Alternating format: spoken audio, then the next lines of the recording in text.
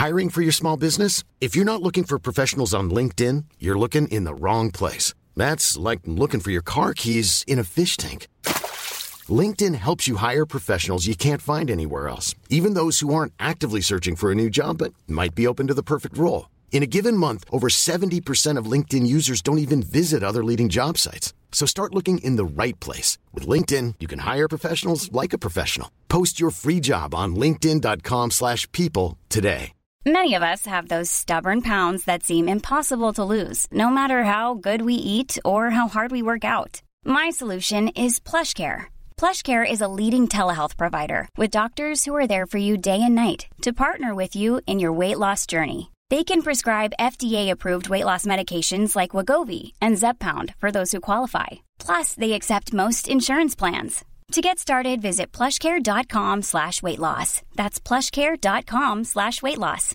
If you're looking for plump lips that last, you need to know about Juvederm lip fillers. With Juvederm Volbella XC and Juvederm Ultra XC, your lip look, whether it's subtle or bold, can last up to 1 full year with optimal treatment and no additional maintenance. Find a licensed specialist and see if it's right for you at Juvederm.com today. That's JUVEDERM.com. Add fullness to lips in adults over 21 with Juvederm Volbella XC or Juvederm Ultra XC. Do not use if you have severe allergies or a history of severe allergic reactions, or if you're allergic to lidocaine or the proteins used in Juvederm. Tell your doctor if you have a history of scarring or taking medicines that decrease the body's immune response or that can prolong bleeding. Common side effects include injection site redness, swelling, pain, tenderness, firmness, lumps, bumps, bruising, discoloration, or itching. As with all fillers, there's a rare risk of unintentional injection into a blood vessel, which can cause vision abnormalities, blindness, stroke, temporary scabs, or scarring. For full important safety information, visit Juvederm.com.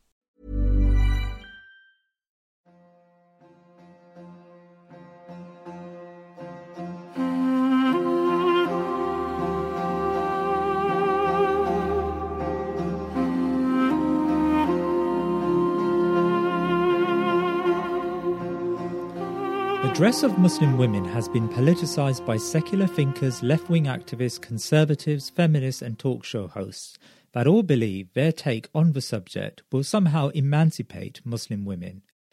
For centuries, an obsession with Muslim women's dress has enabled an array of political projects. Last week we spoke to Sister Iman Abbasi about how Muslim women should place themselves in this confusing world. Today we speak to two guests. Firstly, Farhat Amin, who is working on a book project to address the twin challenges of Muslim confusion about their rights and feminism. And then I discuss why the hijab has been politicised and its Shari'i rules with Ustadh Iyad Hilal, an author and an imam from the United States. We at the Thinking Muslim Project realise the challenges Muslim women face, and our approach is to clarify a subject and stay away from trite judgments. As Imam Ghazali was once asked, "Tell me the hukm for the one that does not pray," the questioner was trying to ascertain whether such a person was an unbeliever. Imam Ghazali responded, "The hukm is that you kindly take his hand and bring him to the masjid." His answer showed kindness, but moved beyond petty labelling and to a practical remedy. Today, where confusion is so widespread, we should be intelligently addressing the thoughts that have brought us here and not adding to the chorus of machismo grandstanding that is now associated with some social media interactions within Muslims. Farhat Amin, assalamu alaikum wa rahmatullah. Wa alaikum assalam. So let me start by asking you about the hijab. Why has it become such a talking point in the West and within Muslim circles? Well, I think there are two reasons for that. Firstly, I would say it's not actually a recent phenomena. I'm thinking, back 20, 25 years since I've been wearing hijab, it's always been there. There's always something that's said about the hijab, and usually it is a negative discussion that's had around the hijab. Because liberals, they fundamentally think it's a sign of oppression, and what they do is that they have created confusion amongst Muslims. And one of the ways that they do this is that they will give platforms and publicity to self-proclaimed Muslim feminists who will question the whole obligatory nature of wearing the hijab. And so, for example, Samina Ali, she gave a very famous TED talk on YouTube, which is now on YouTube. It has over 6 million views, which it's titled "What the Quran Really Says About Hijab." And she isn't an Islamic scholar at all, but she takes the ayah relating to covering and she interprets it and says that you don't have to wear it. There are other women as well, like Mona El-Tahawi, Fatima Mernasi, who they sow the seeds of confusion in the minds of young Muslim women and any Muslim woman who may not have studied this subject in a lot of detail, but because they have some kind of academic background, they make their argument very convincing. So, and the reason why these women are given, and men as well, are given these platforms is that liberal society wants to reform Islam, and they see hijab as an easy target to use to create that reform project. Now, you've argued before that Muslim women are sleepwalking into feminism. What do you mean by that? Well, it's interesting that since I've been started to speak about this topic in my podcast, and then also when we delivered the Thinking Muslims Guide to Liberalism course, that I spoke to and was contacted by Muslim women who they would say they were Muslim feminists. They would say that, but then after just speaking to them and corresponding with them for a little while, I was then able to explain to them, well, what do you mean by that term? And it was interesting, again, that they had thought that because feminism seems to have a monopoly on women's rights, because they have the loudest voice in liberal societies. So when a Muslim woman looks at feminism, all they see is the slogan women's rights. And then what they think is, well, Islam gives me rights as a woman. I'm allowed to go and work. Allah says I can do that. I can choose. No one can force me to marry someone I don't want to. I was given that right by Allah. And so they then see, well, those rights are in tune with feminism. So, but the thing that they are not looking at, and this is the sleepwalking bit that they haven't realised because they just may not have had time to study the topic, is that feminism means much more than just women's rights. What feminism is doing is it's subverting the Islamic rights that Allah has given to women, as well as the responsibilities. And for example, in Islam, a husband, it's his responsibility to provide and maintain his family. So he needs to earn money, and then his money is used to take care of the family. A woman, Allah hasn't given woman that responsibility or that role. It's very clear. But feminists would say, no, they should equally contribute. That's what they should do.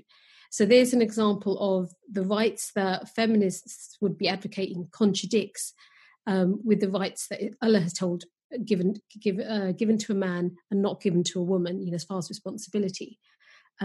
So it is essential that we do look into the history, look at the ideas, look at the basis of any ideology before we start adopting it. You spoke there about Muslim women and their rights in Islam, but it seems to me that today there is an absence of the knowledge that Muslims require and Muslim women need for them to really ascertain what their rights are. So why is there an absence of Islamic knowledge available today? You're completely right. If we look at popular culture, everything is popular culture is saying to women, Muslim and non-Muslim, that feminism is cool. It's fighting your corner. It's there for you, and you can join feminist groups. You can join feminist book clubs. It's so accessible, and that's knowledge that a girl wants to obtain Islamically. That should be just as accessible. But it unfortunately isn't. I'm thinking when I've wanted to attend a women's only Islamic class, it took me quite a long time to find one that I could, but alhamdulillah, I was able to do that. So I'm wondering. I don't think. I think Muslim communities, they do want their daughters and their wives and their sisters to gain that Islamic knowledge, but then have they prioritized it? And I think that's something that as a community, so where we have to prioritize that access to Islamic knowledge and going to classes, and because we have to think in our past. There's a really interesting book that Sheikh Akram Nadwi he's written. It's called Al-Muhaddithat, the Women Scholars in Islam, and this is just a compilation of the biographies of over 100 female Muslim scholars of our past. So we know that it did exist, and so therefore it can exist again. We can have that those systems in place where, as well as young boys and men being able to become scholars, women can do that. It's just whether we give it enough of a priority and put money into it, put time into it. And what we need to realize is if we don't have women being able to go to other women and learn from them, then what will happen to a whole generation of the new mothers, the future mothers? They need that knowledge to pass on to the children, because it's the mother who is at home taking care of the kids. If she doesn't have a good grounding in Islamic knowledge, then where are the kids going to gain this knowledge from? The home is where the first school. And at the moment, you're working on a book project, looking at Muslim women and feminism. Can you tell us a bit more about this project, please? Well, alhamdulillah, it was a project that we decided to begin because there wasn't a book out there. There were books about feminism. There are plenty of them written by non-Muslims. Then you have books by Muslim feminists, and then there are books by general Muslim women who will be talking about feminism. So again, think of our daughter, someone's daughter, a sister. She wants to find out, what does Islam say? Can I adopt this as an idea and live by it? Is feminism compatible with Islam? It will take her quite a long time to find that information. And I realized it wasn't available because, one, I couldn't find a book like that for myself. I would have loved to have had one. And also when we did the course and I was meeting women, they asked me, can you recommend a book? And I couldn't recommend a book that looked at, of course, alhamdulillah, there are books on women in Islam. Alhamdulillah, there are many of those, but there isn't a book that is tackling the modern issues that, the contemporary issues that more women are facing. So whether, the modest fashion facade, how feminism is used as a foreign policy tool in our countries. There's a host, all of the chapters we've thought really carefully about them to address all the different aspects about, the role of a wife, the role of a mother, the idea of equality, all these really important ideas that we need to address and give the Islamic perspective on. That's what the book will be addressing. And inshallah, our plan isn't just to write the book. It's already I'm planning on an online course or courses that we can deliver to Muslim women internationally, because it is an international problem based around the chapters. So there's a lot of work to be done. But alhamdulillah, what's amazing is that once we started the project, I started contacting female writers, and just on my social media and through my podcast, a Muslim Mum podcast, started to reach out to Muslim women, and the response has been really overwhelmingly positive. And so it shows that women want this, and they're willing to do the hard work to realize this project. Alhamdulillah. Alhamdulillah, it seems like you've got a very good set of writers there. Now, how are you going to address the problem of mislabeling? I mean, I often find that when Muslim women call for their rights, they're very quickly condemned as being Muslim feminists. And I'm sure that's not helping. The tone isn't helping, but also the accusations that come sometimes from Muslim men, but also from other Muslim women. I'm thinking very much about access to masjids, to mosques, and many Muslim women would like to go to the mosque, and when they ask for that right, which seems to be an Islamic right, they are very quickly labelled as being feminists and others. So, I suppose there is a fine line one needs to tread in writing a book like this. Well, I think it's very easy to label a young Muslim girl. It's easy to label her as a feminist when in reality all she's asking for are the rights that Allah has given her. And so I've noticed that happens. I've seen it happen. I've seen it on videos, and I've seen it in Islamic talks. And the thing is that we shouldn't do that. We can't do that. If Allah's given us a right, that we can't take the community, or as in a family, they can't take that right away from her. So, just an example, the right to choose, have a choice with who she marries, and there's, a family can't take that away from a girl. So just that's, one example. And you do see that does, there are many examples like that. And then women will feel, quite, they'll see the injustice of that. And what can then happen is we don't want them to then think Islam is then the problem, when really it's an understanding of Muslims that's the problem. And I don't want to just blame men for this, because that would be really shallow. It's a Muslim problem. Men and women are not taking the time, and I'd say I was guilty of this as well, that not taking the time to understand what are the Islamic rights that Allah has given to a husband, a father, a brother. In the same way, what rights has Allah given to, a grandmother, a mother, a wife, a daughter.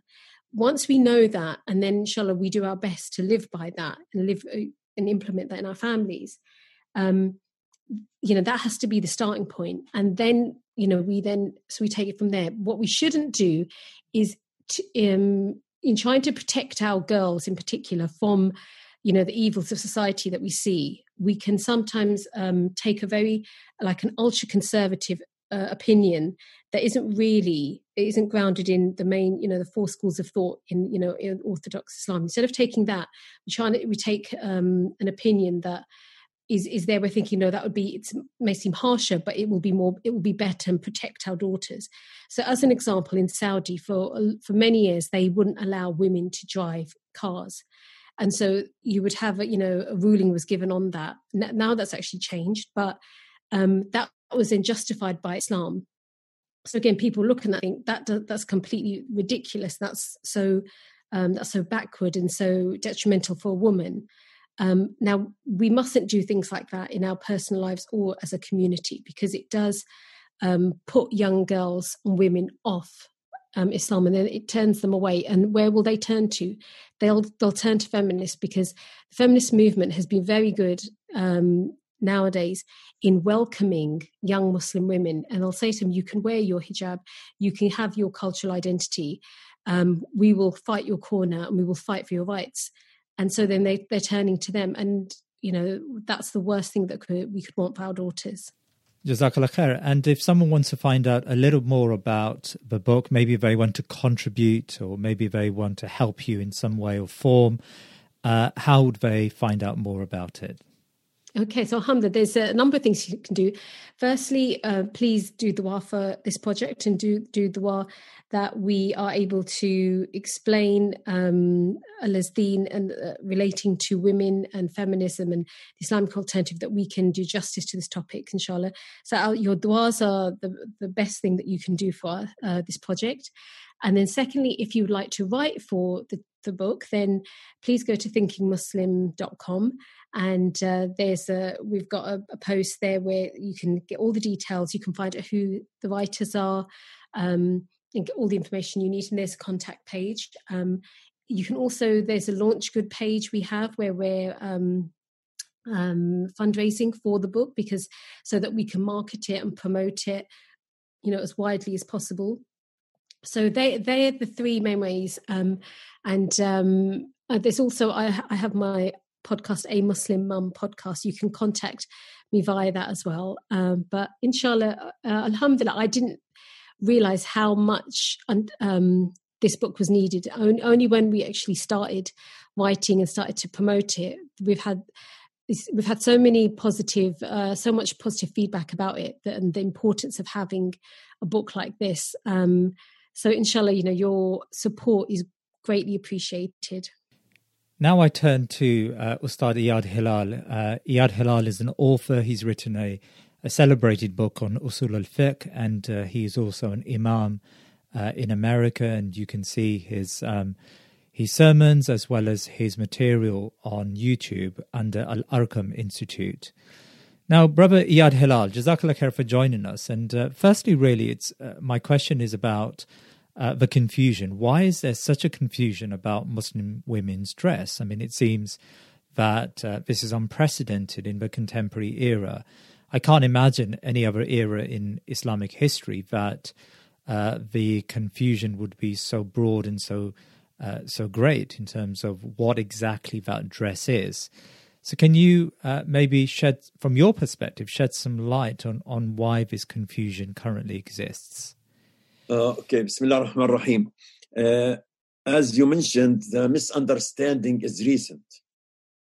I cannot refer to any historical period of time in which there was confusion or misunderstanding regarding the dress code for women.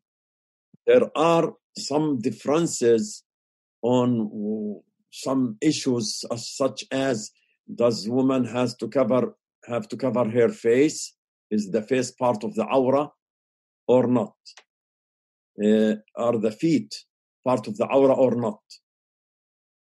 In the Hanafi fiqh, as an example, it's allowed for women to not to cover her feet. Some other schools, they say no, she has to. In some, not all, Hanbali fiqh or madhab, they say that woman has to cover her face, so she has to have the niqab or the hijab, not just the khimar. But none of them before debated, as an example, the khimar to mean the hair cover, the head cover. That was never debated. I cannot at all find anyone from reliable fiqh sources that this issue was disputed ever before, just recently. So it's a recent issue. Why the confusion? That's because of different factors. It gets us back to the time in which some Europeans started addressing the problem of the sick man of Europe, Ottoman state. They want to bring it down, but they don't want to use any physical force. They want to start from within. So they started attempts through missionaries and through secret associations and through trying to implant certain ideas, throwing it to people so that they will embrace it, and to break the social fabric and even the unity among Muslims. Started calling for nationalism, Arab nationalism, Turkish nationalism, started questioning certain ideas or rules regarding Islam. And one rule that they started questioning, the issue of how Islam spread. They started, some people started saying that Islam spread by sword. And of course, this is false statement. But another issue was the penal code in Islam. Another issue is not just the woman dress, man-woman relationship was also addressed. So women's dress fit in that. And this happened as early as maybe in the end of the 19th century. And that was sponsored in Egypt by the British colonialists. Lord Cromer, who was the General Counselor of Britain in Egypt, he was able to sponsor or to manage a weekly seminar in the house of one of the princesses, Nazli Fadl, and in which some people would be invited to that seminar. Muhammad Abdo, Qasim Amin, Saad Zaghlul, and others. and the princes can invite only the ones who Lord Cromer would tell her to invite. And they started discussing certain issues of different range of topics. And Qasim Amin was one of those who were frequent attendees in that seminary. And he published the first book, what is called Tahrir al-Mar'a, Woman Liberation. And that book came out as an outcome of that seminary, to the point that some people say that it was written actually by Sheikh Muhammad Abdu, not by Qasim Amin.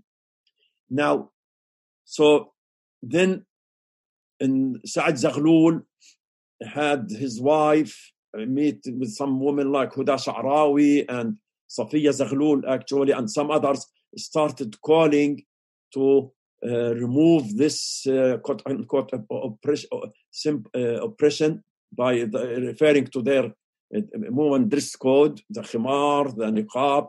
All of this is an oppressive dress, but they did so in an organized fashion.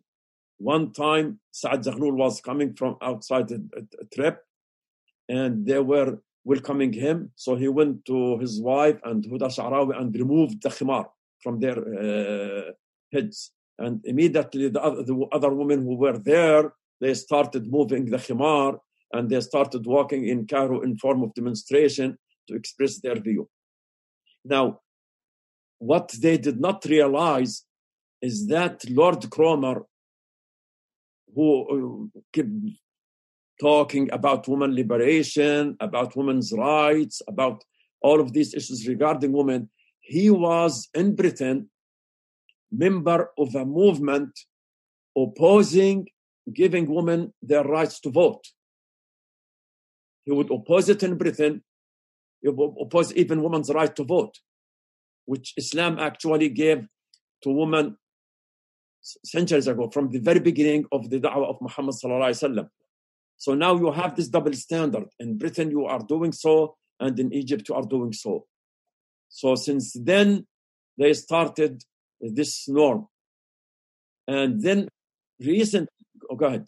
That's really interesting, but why? Why would the British colonialists want to pick on a subject like women's dress? I mean, there are plenty of subjects of controversy which they can use and try to malign Islam with.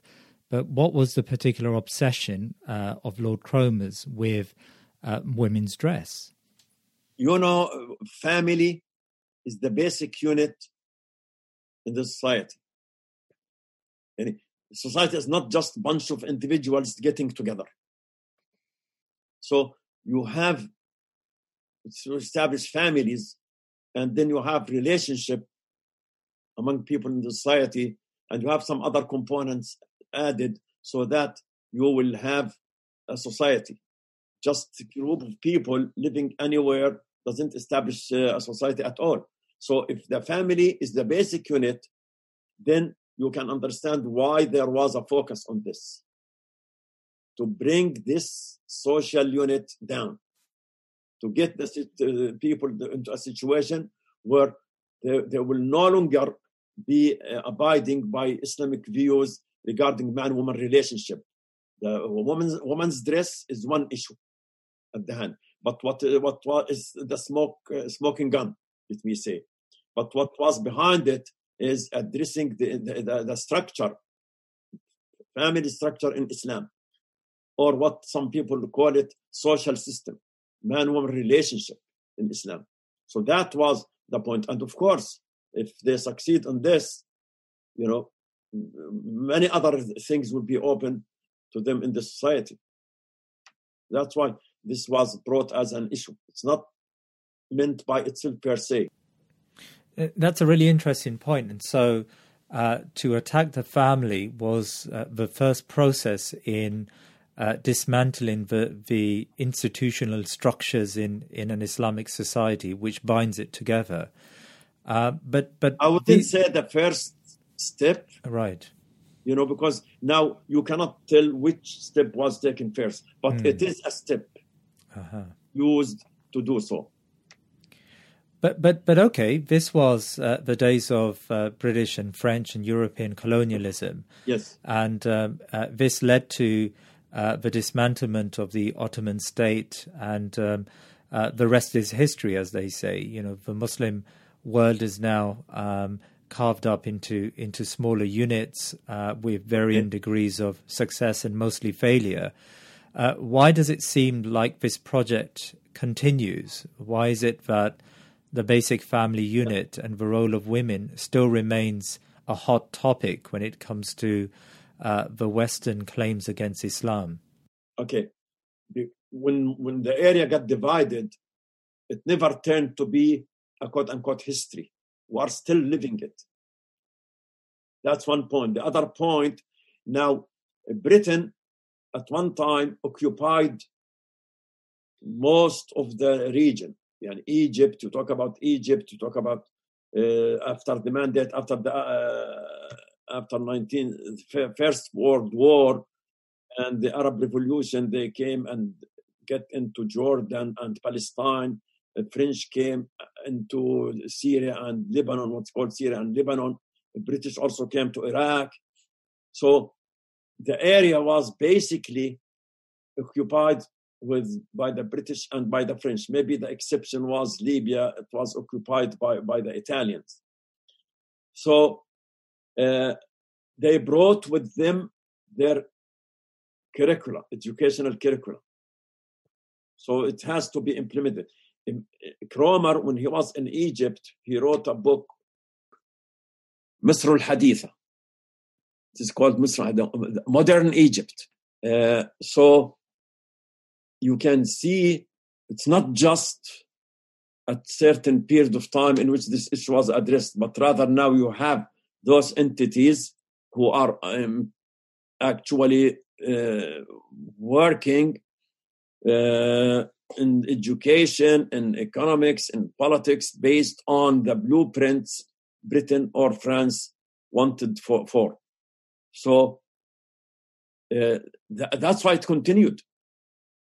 The education continued based on that curriculum, that those ideas that were subject of the attack by the Orientalists, by the missionaries, by the ones who tried to establish certain secret associations. So all of this continued. They don't want it to be just as a historical era, but rather a continuous event. So that continued. Then recently, in the past, there was no, if we leave everything as is, in the education leaves as is, but recently, there is a new attempt by some individuals from within claiming that Islam did not ask women to cover their hair, their head, khimar, as an example. All what Islam wants for women is to have modest clothing, and that's it. So if I may pause you there for a second, and this understanding, does it have any Islamic precedent? Is there a discussion in the books of Islamic fiqh which imply that maybe this is the reasoning behind the text in relation to the khimar? Okay, I can claim that I read most of what was written in this subject. I cannot find an argument worth to be addressed. But they bring us, as an example, the word khimar. Khimar means cover. They'll tell you. So the ayah is talking about cover in generic way. It's not about the head cover. But of course, no one understands Arabic language and understands the seerah of the Prophet ﷺ would agree on this. Al-Quran al-Kareem used the word khumrihinna, وَلْيَضْرِبْنَ بِخُمْرِهِنَّ عَلَى جُيُوبِهِنَّ. Let them bring their khimars over their chests. The word khimar has to be understood within some other legal texts, within some other ahadith. And we have certain ahadith in which the Prophet sallallahu alaihi wasallam explained to us these ahadith that khimar is not just the generic meaning, but rather it is the head cover. And you can see this in many ahadith and even in many Arab dictionaries. As an example, in Lisan al-Arab, it says, وَتَخَمَّرَتْ بِالْخِمَارِ وَاخْتَمَرَتْ لَبِسَتْهُ وَخَمَّرَتْ بِهِ رَأْسَهَا غَطَّتْهُ. اختمرت بالخمار, she is using the khimar as a cover to cover her head. And in the hadith, Ibn Mandur continued saying, and in the hadith of Salama, Rasulullah sallallahu alaihi wasallam used to wipe over the shoes and over the khimar. The Prophet himself, he had quote unquote the khimar, which is the turban. So it is used imama, one word, to mean turban. It is also khimar. So here in the khimar, when Salama said that the Prophet sallallahu alaihi wasallam wiped over the socks or over the shoes and the khimar, doesn't mean a scarf Rasulullah sallallahu alaihi wasallam used to put around his chest. No way. It can't mean this. So she is referring to his head cover. And then there are some other ahadith from the Prophet sallallahu alaihi wasallam. There is also that a man died while during the Hajj, when he was in a state of ihram. So Rasulullah sallallahu alaihi wasallam told them, وَلَا تَخْمُرُوهُ. And he told them how to process him, how to wash him and cover him with the clothing, the wrap, with the shroud or with any piece of cloth to cover the deceased one, as we know, the kafan. He told them, وَلَا تَخْمُرُوهُ, don't cover his head. It doesn't mean don't cover him. So the khimar is not just is not a cover in a generic way. And in hadith of the Aisha, that the Prophet ﷺ said, لا يقبل الله صلاة حائض إلا بخمار. Allah does not accept the prayer of a woman who reaches to a point where her periods start coming up, except by khimar. It doesn't mean the khimar wrapped it around her neck or around her chest, but rather the head cover.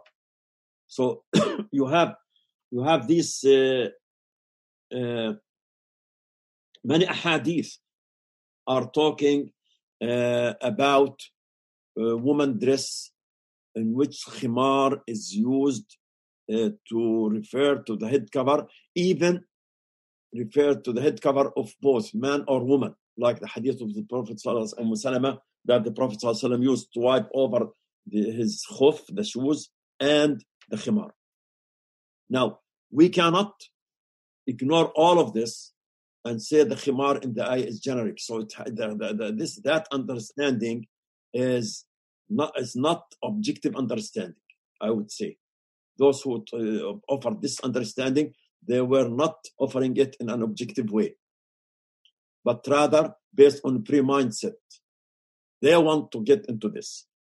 Another evidence they bring us that Sayyida Sukaina bint al-Husayn used to walk in the streets of Cairo, Safira. So the author said Safira, okay, which means that she was not covering. Well, he failed to recognize what does Safira mean. Safira means not covering the face. If you want to say that she was not covering her hair, you'll say Hasira.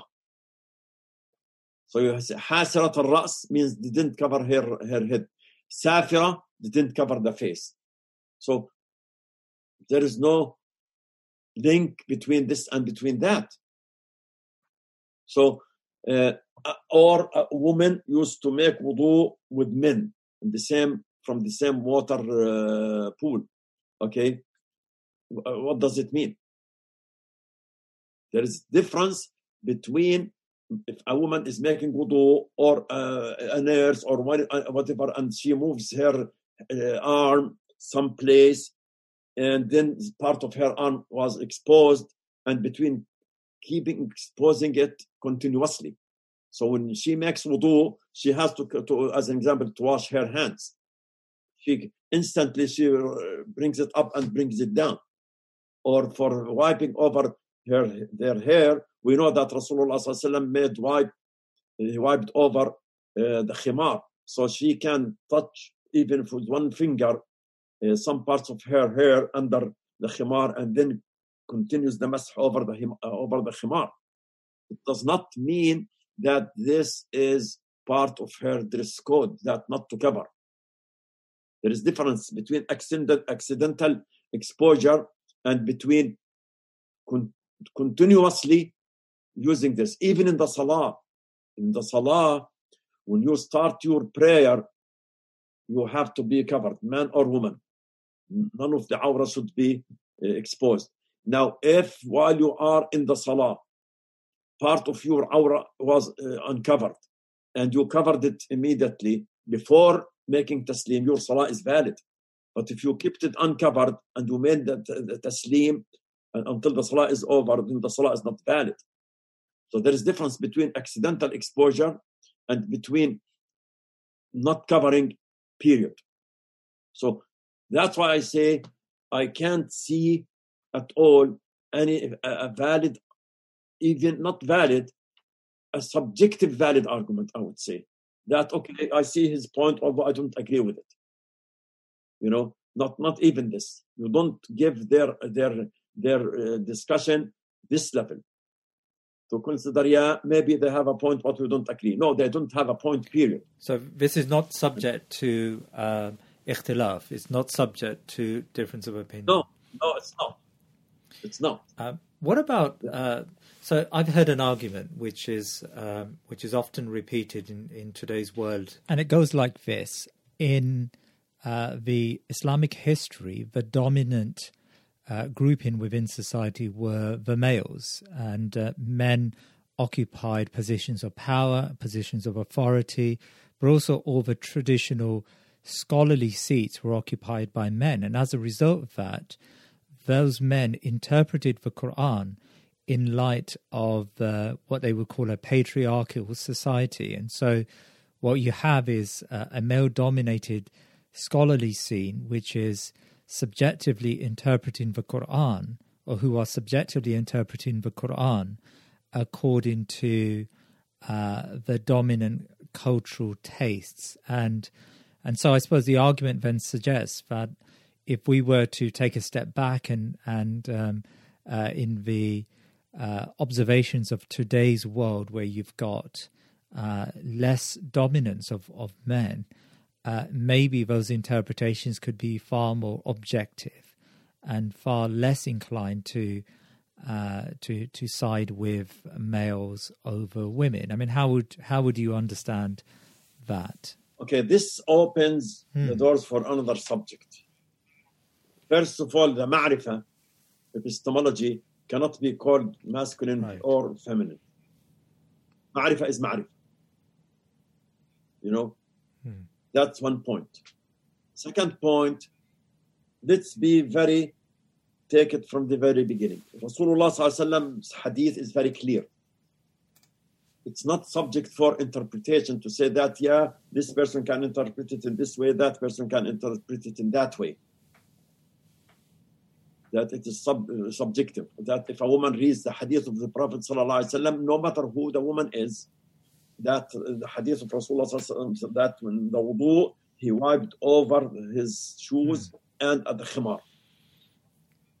How can, for God's sake, how can she come for another conclusion other than saying that the khimar is the head cover?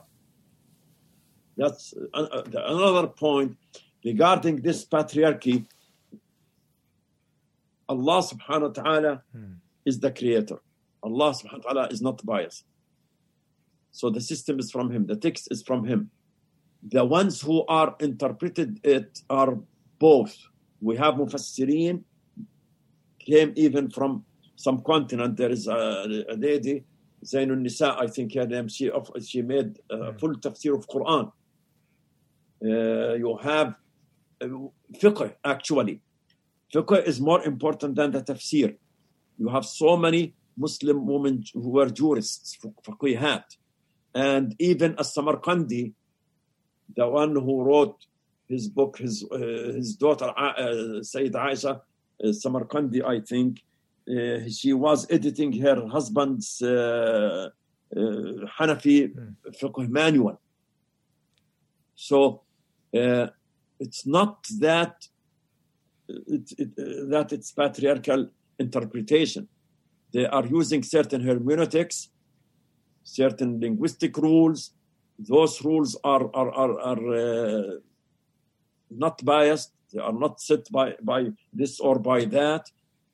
And women agree on this too. But, and the other point I would say that I addressed this in the tafsir, that do we need feminine tafsir today? You know, that's totally a different subject. We can, if there's a chance, we can talk about it later on. It's often repeated in modern life that the wearing of the hijab is a choice, and Muslim women will make a decision based on their own free will as to whether they adopt the hijab or the khimar or the other duties in relation to the Islamic dress or not. And this discussion of free choice has become now a catchphrase, and there are arguments and counter-arguments that abound on social media. What is your position on this argument of choice? Yeah, like we said, it's catchphrase. First of all, free will is a basic principle in Islam. Upon the free will, we will be held accountable. If we are losing our free will, we will not be accountable. So when you don't drink, you don't drink based on because you decided. That was your choice. You chose to be Muslim. No one forced you to be Muslim.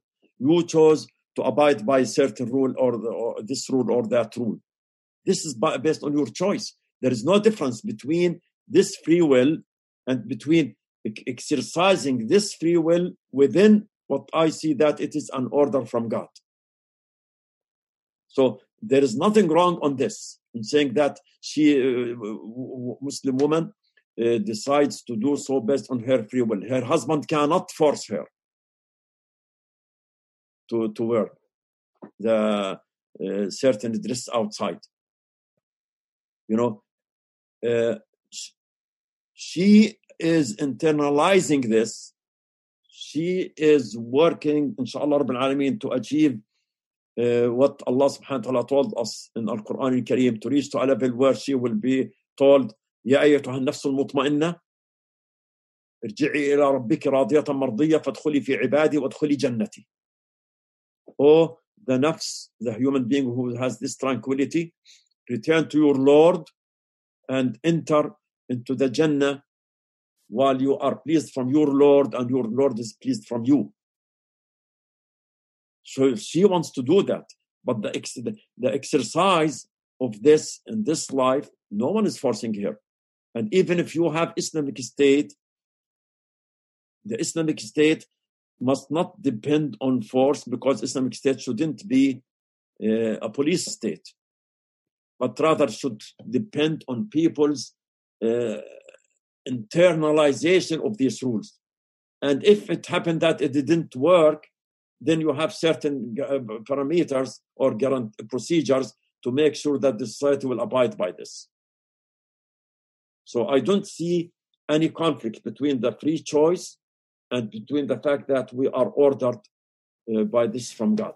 How do you understand the current movements in the Muslim world, in particular in Iran and Saudi Arabia, where you can argue these two societies have, for many decades, mandated the wearing of the hijab in their own context, the wearing of the hijab, the khimar and the abaya in society.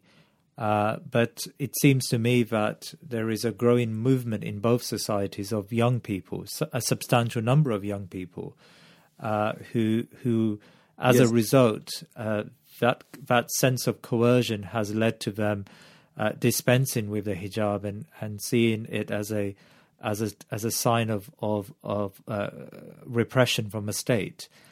There are two different situations.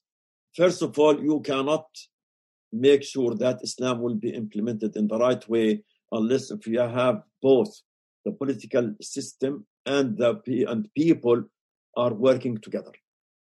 If people started looking to the political system as oppressive system and as dictators impose upon them, exploiting them, torturing them, abusing them, they will not listen to them.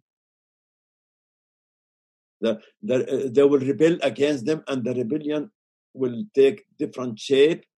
One of it is this form. So in Iran, people see the way their government is ruling them by force. And they are not looking after the well-being of people, but rather for their political agenda in different areas. They see that they are living the poverty while they are paying billions of dollars to support a tyrant like Al-Assad. So some of them will rebel in this way. Now, the other country you mentioned, they see the double standard. And also, their education is not just to tell women, this is right, this is wrong, this is right, this is wrong, that's rule, this rule, in this way. This is a form of indoctrination. You need to build certain frame among people and in the society at large so that you are addressing humans in a comprehensive way to create this internalization and to let them move voluntarily towards the situation which you talk about. Imam al-Shatibi, in his great book Al-Muwafaqat, he says one of the maqasid al-sharia إخراج العبد عن دوافع الهوى, to get people rid out of their whims and desires, so that they will be true slaves to God voluntarily, as they are his slaves involuntarily. Being involuntary slaves to God by our physical system. You know, the way we function in this life, the way we breathe, digestive system, respiratory system, circulatory system. In all of this, we cannot change this system. Our bodies function in a certain way. This system set by the Creator, by Allah subhanahu wa ta'ala. So in this, we are quote unquote his slaves. But we have to be also slaves of him in another way, by obeying him. So when we obey him, we voluntarily become his slaves, his true servants. So can we build people in this way or not? If we cannot build people in this way, the procedures, the laws will not work. And you can see what's happening in the Middle East, in the two countries which you mentioned. I was reading a magazine article a few years back, and it described a scene of a Muslim woman who was covered head to toe with her husband, who was wearing shorts and a T-shirt. And the article suggested that there is a deep discrimination within Islam. Why is it that the woman has to cover, but the man doesn't have to cover? I mean, how would you approach such an argument? Again, what's our mindset? If we build the right mindset, these rules are rules from God. And God is not biased towards men or women. There is a system. Look at it as a comprehensive system from God. This is allowed, this is not allowed. Now, and for me personally, in order not to create some of these sentiments, I never encouraged our Muslim brothers to go outside with shorts, even if they are until the knee. Because you don't want some other people to start looking at it as if you are quote unquote, making yourself different than your wife or than the sister who is working next with you, or in general, even neither for her nor for others. I'm not saying that it's haram, but I'm talking about certain high standard of behavior.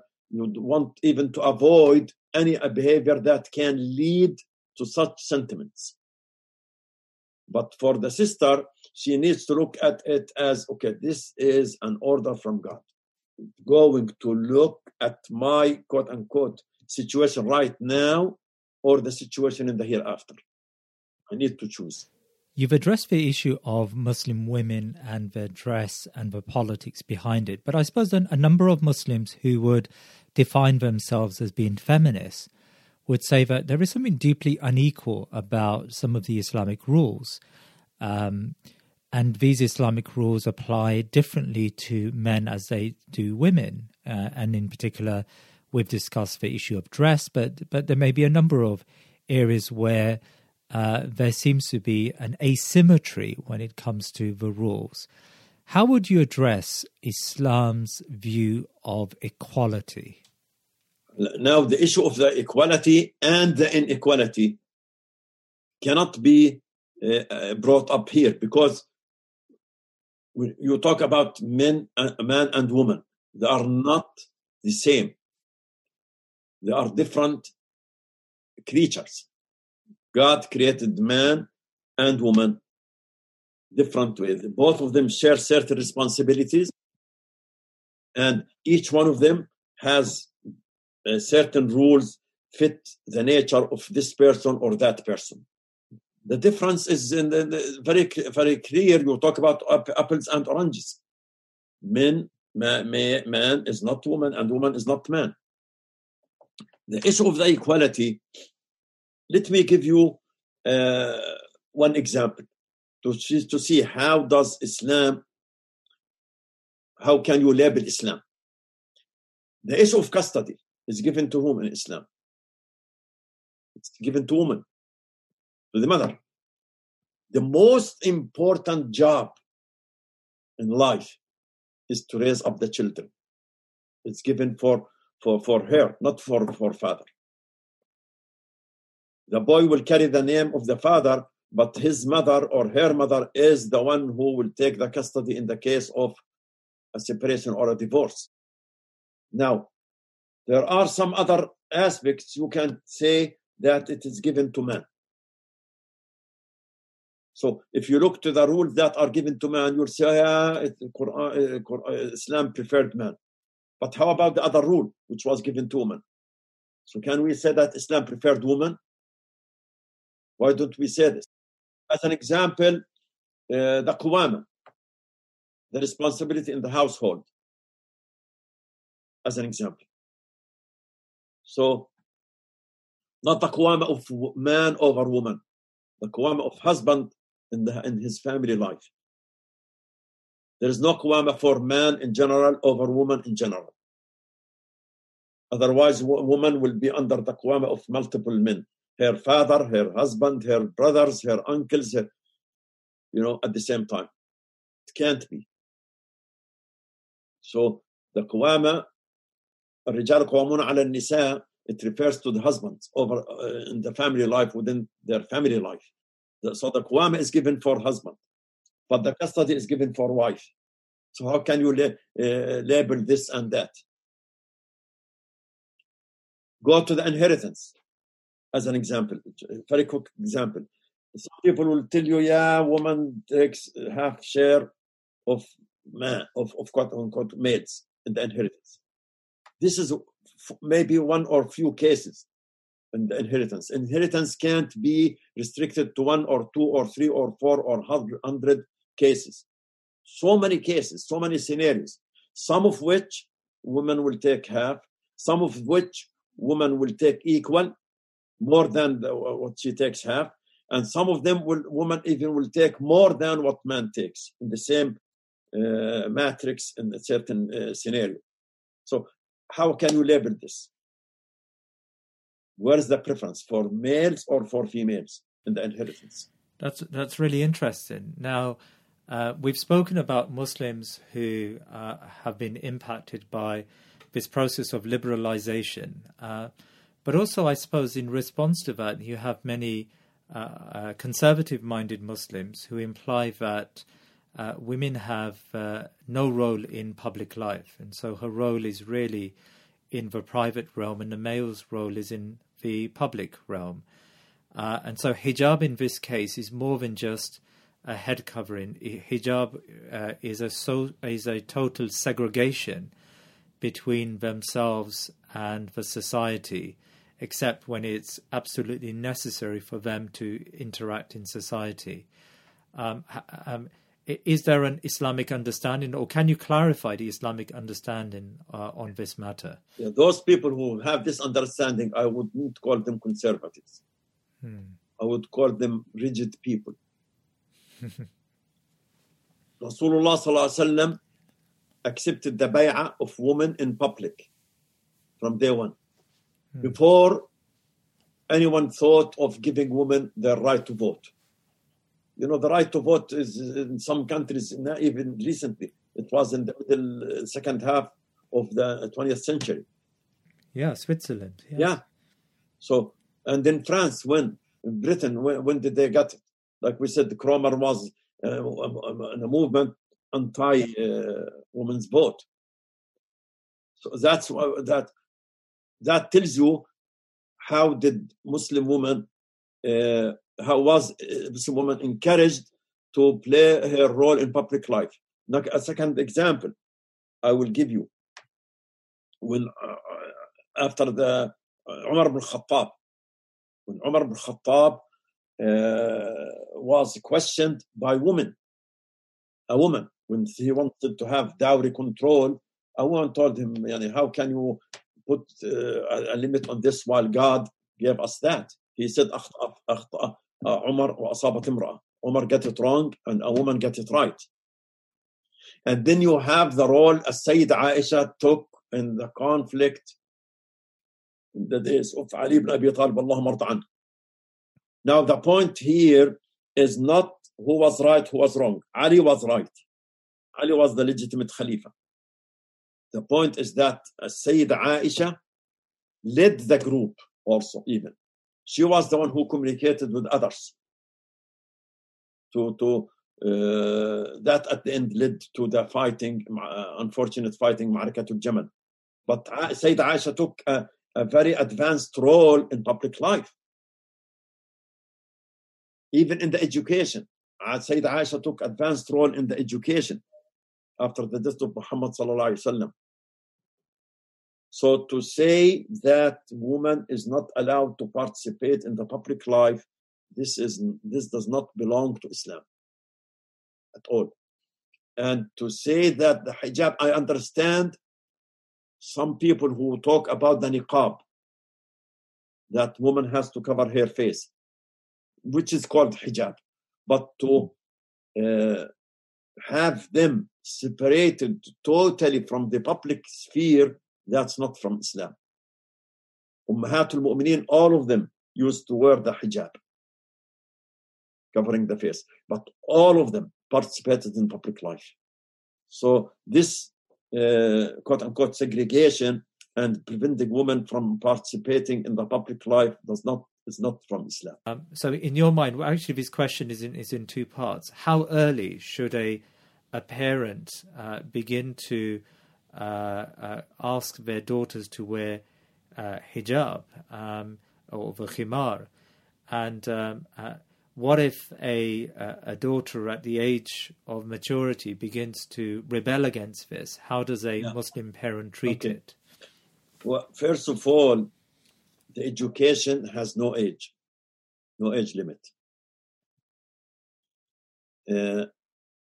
It's a continuous process. The best thing I would say is if the parents were able to build in their children these concepts in an organic way, naturally, without forcing them. So they will grow up knowing that this is their duty and that's their duty. without forcing them. I know, and I can bring you many examples. One example is that, a sister told me about her daughter. She was wearing the khimar, and then they have to travel to the States. So her daughter told her that, okay, I'm going there. I don't want to put it. So her mother told her that I'm not in a position to tell you what to do, what not to do. You know what's right. You know what's wrong. Do what you believe it's right. That was good enough. Subhanallah, yani. So let's not think that force will give results. Force can backfire. And if a family has, one daughter, I know some families, they have, let me say, more than one daughter. Some of them put the khimar, some of them don't. Both of them were raised in the same family. So life is more complex than, okay, do this and do that. But I wouldn't say to enforce. And even if she chooses not to wear, she must feel that this is her home, and those are her parents, and always they have room for her. And that's a really refreshing approach, Brother Iyad. Now, finally, we live in a world where the Islamic rules are being questioned, and many Muslims have doubts about Islam, and the liberal West take every opportunity to undermine the practice of Islam and its culture and its values. And there is a fear now in the West that the next generation and a generation afterwards may even lose Islam and lose its essence and its conceptual frameworks and its practice. Do you share this pessimistic view about the Muslim community in America, in Britain, in other Western societies? And if so, what can we do about it? I'm not sure about the future. I ask Allah subhanahu wa ta'ala to offer us or to offer our children a future better than what we lived in. But I would say the point is that the community needs to know that this is not individualistic effort. Allah subhanahu wa ta'ala says, يَا أَيُّهَا الَّذِينَ آمَنُوا قُوا أَنفُسَكُمْ وَأَهْلِيكُمْ نَارًا وَقُودُهَا النَّاسُ وَالْحِجَارَةُ, in a plural form. Or those who believe. الَّذِينَ آمَنُوا, those who believe, not to one particular this who believes. Protect yourselves, not protect yourself.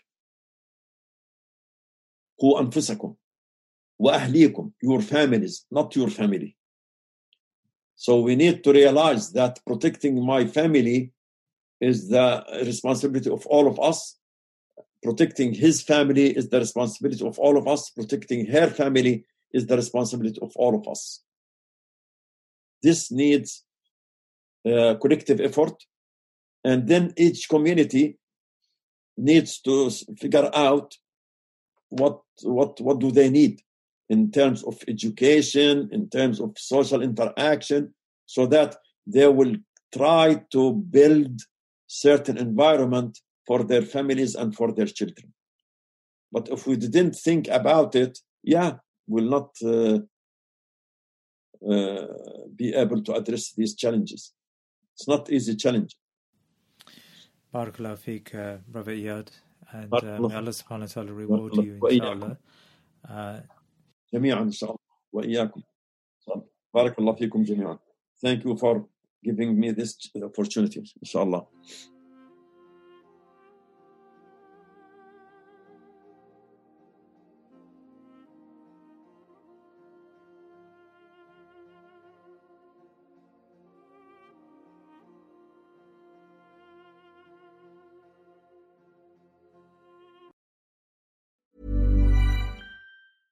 Imagine the softest sheets you've ever felt. Now imagine them getting even softer over time. That's what you'll feel with Boll & Branch's organic cotton sheets. In a recent customer survey, 96% replied that Boll & Branch sheets get softer with every wash. Start getting your best night's sleep in these sheets that get softer and softer for years to come. Try their sheets with a 30-night guarantee. Plus, get 15% off your first order at bollandbranch.com. Code BUTTERY. Exclusions apply. See site for details.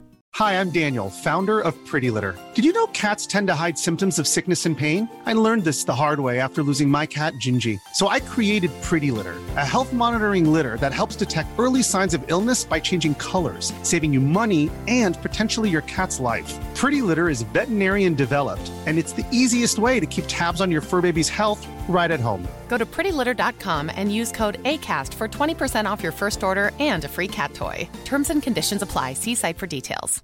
How would you like to look 5 years younger? In a clinical study, people that had volume added with Juvederm Voluma XC in the cheeks perceived themselves as looking 5 years younger at 6 months after treatment. Look younger, feel like you. Add volume for lift and contour in the cheeks with Juvederm Voluma XC. Reverse signs of aging by adding volume to smooth laugh lines with Juvederm Volure XC. For important safety information and to find a licensed specialist, visit Juvederm.com. That's JUVEDERM.com. Not for people with severe allergic reactions, allergies to lidocaine, or the proteins used in Juvederm. Common side effects include injection site redness, swelling, pain, tenderness, firmness, lumps, bumps, bruising, discoloration, or itching. There's a risk of unintentional injection into a blood vessel, which can cause vision abnormalities, blindness, stroke, temporary scabs, or scarring. Talk to a licensed specialist to find out if it's right for you.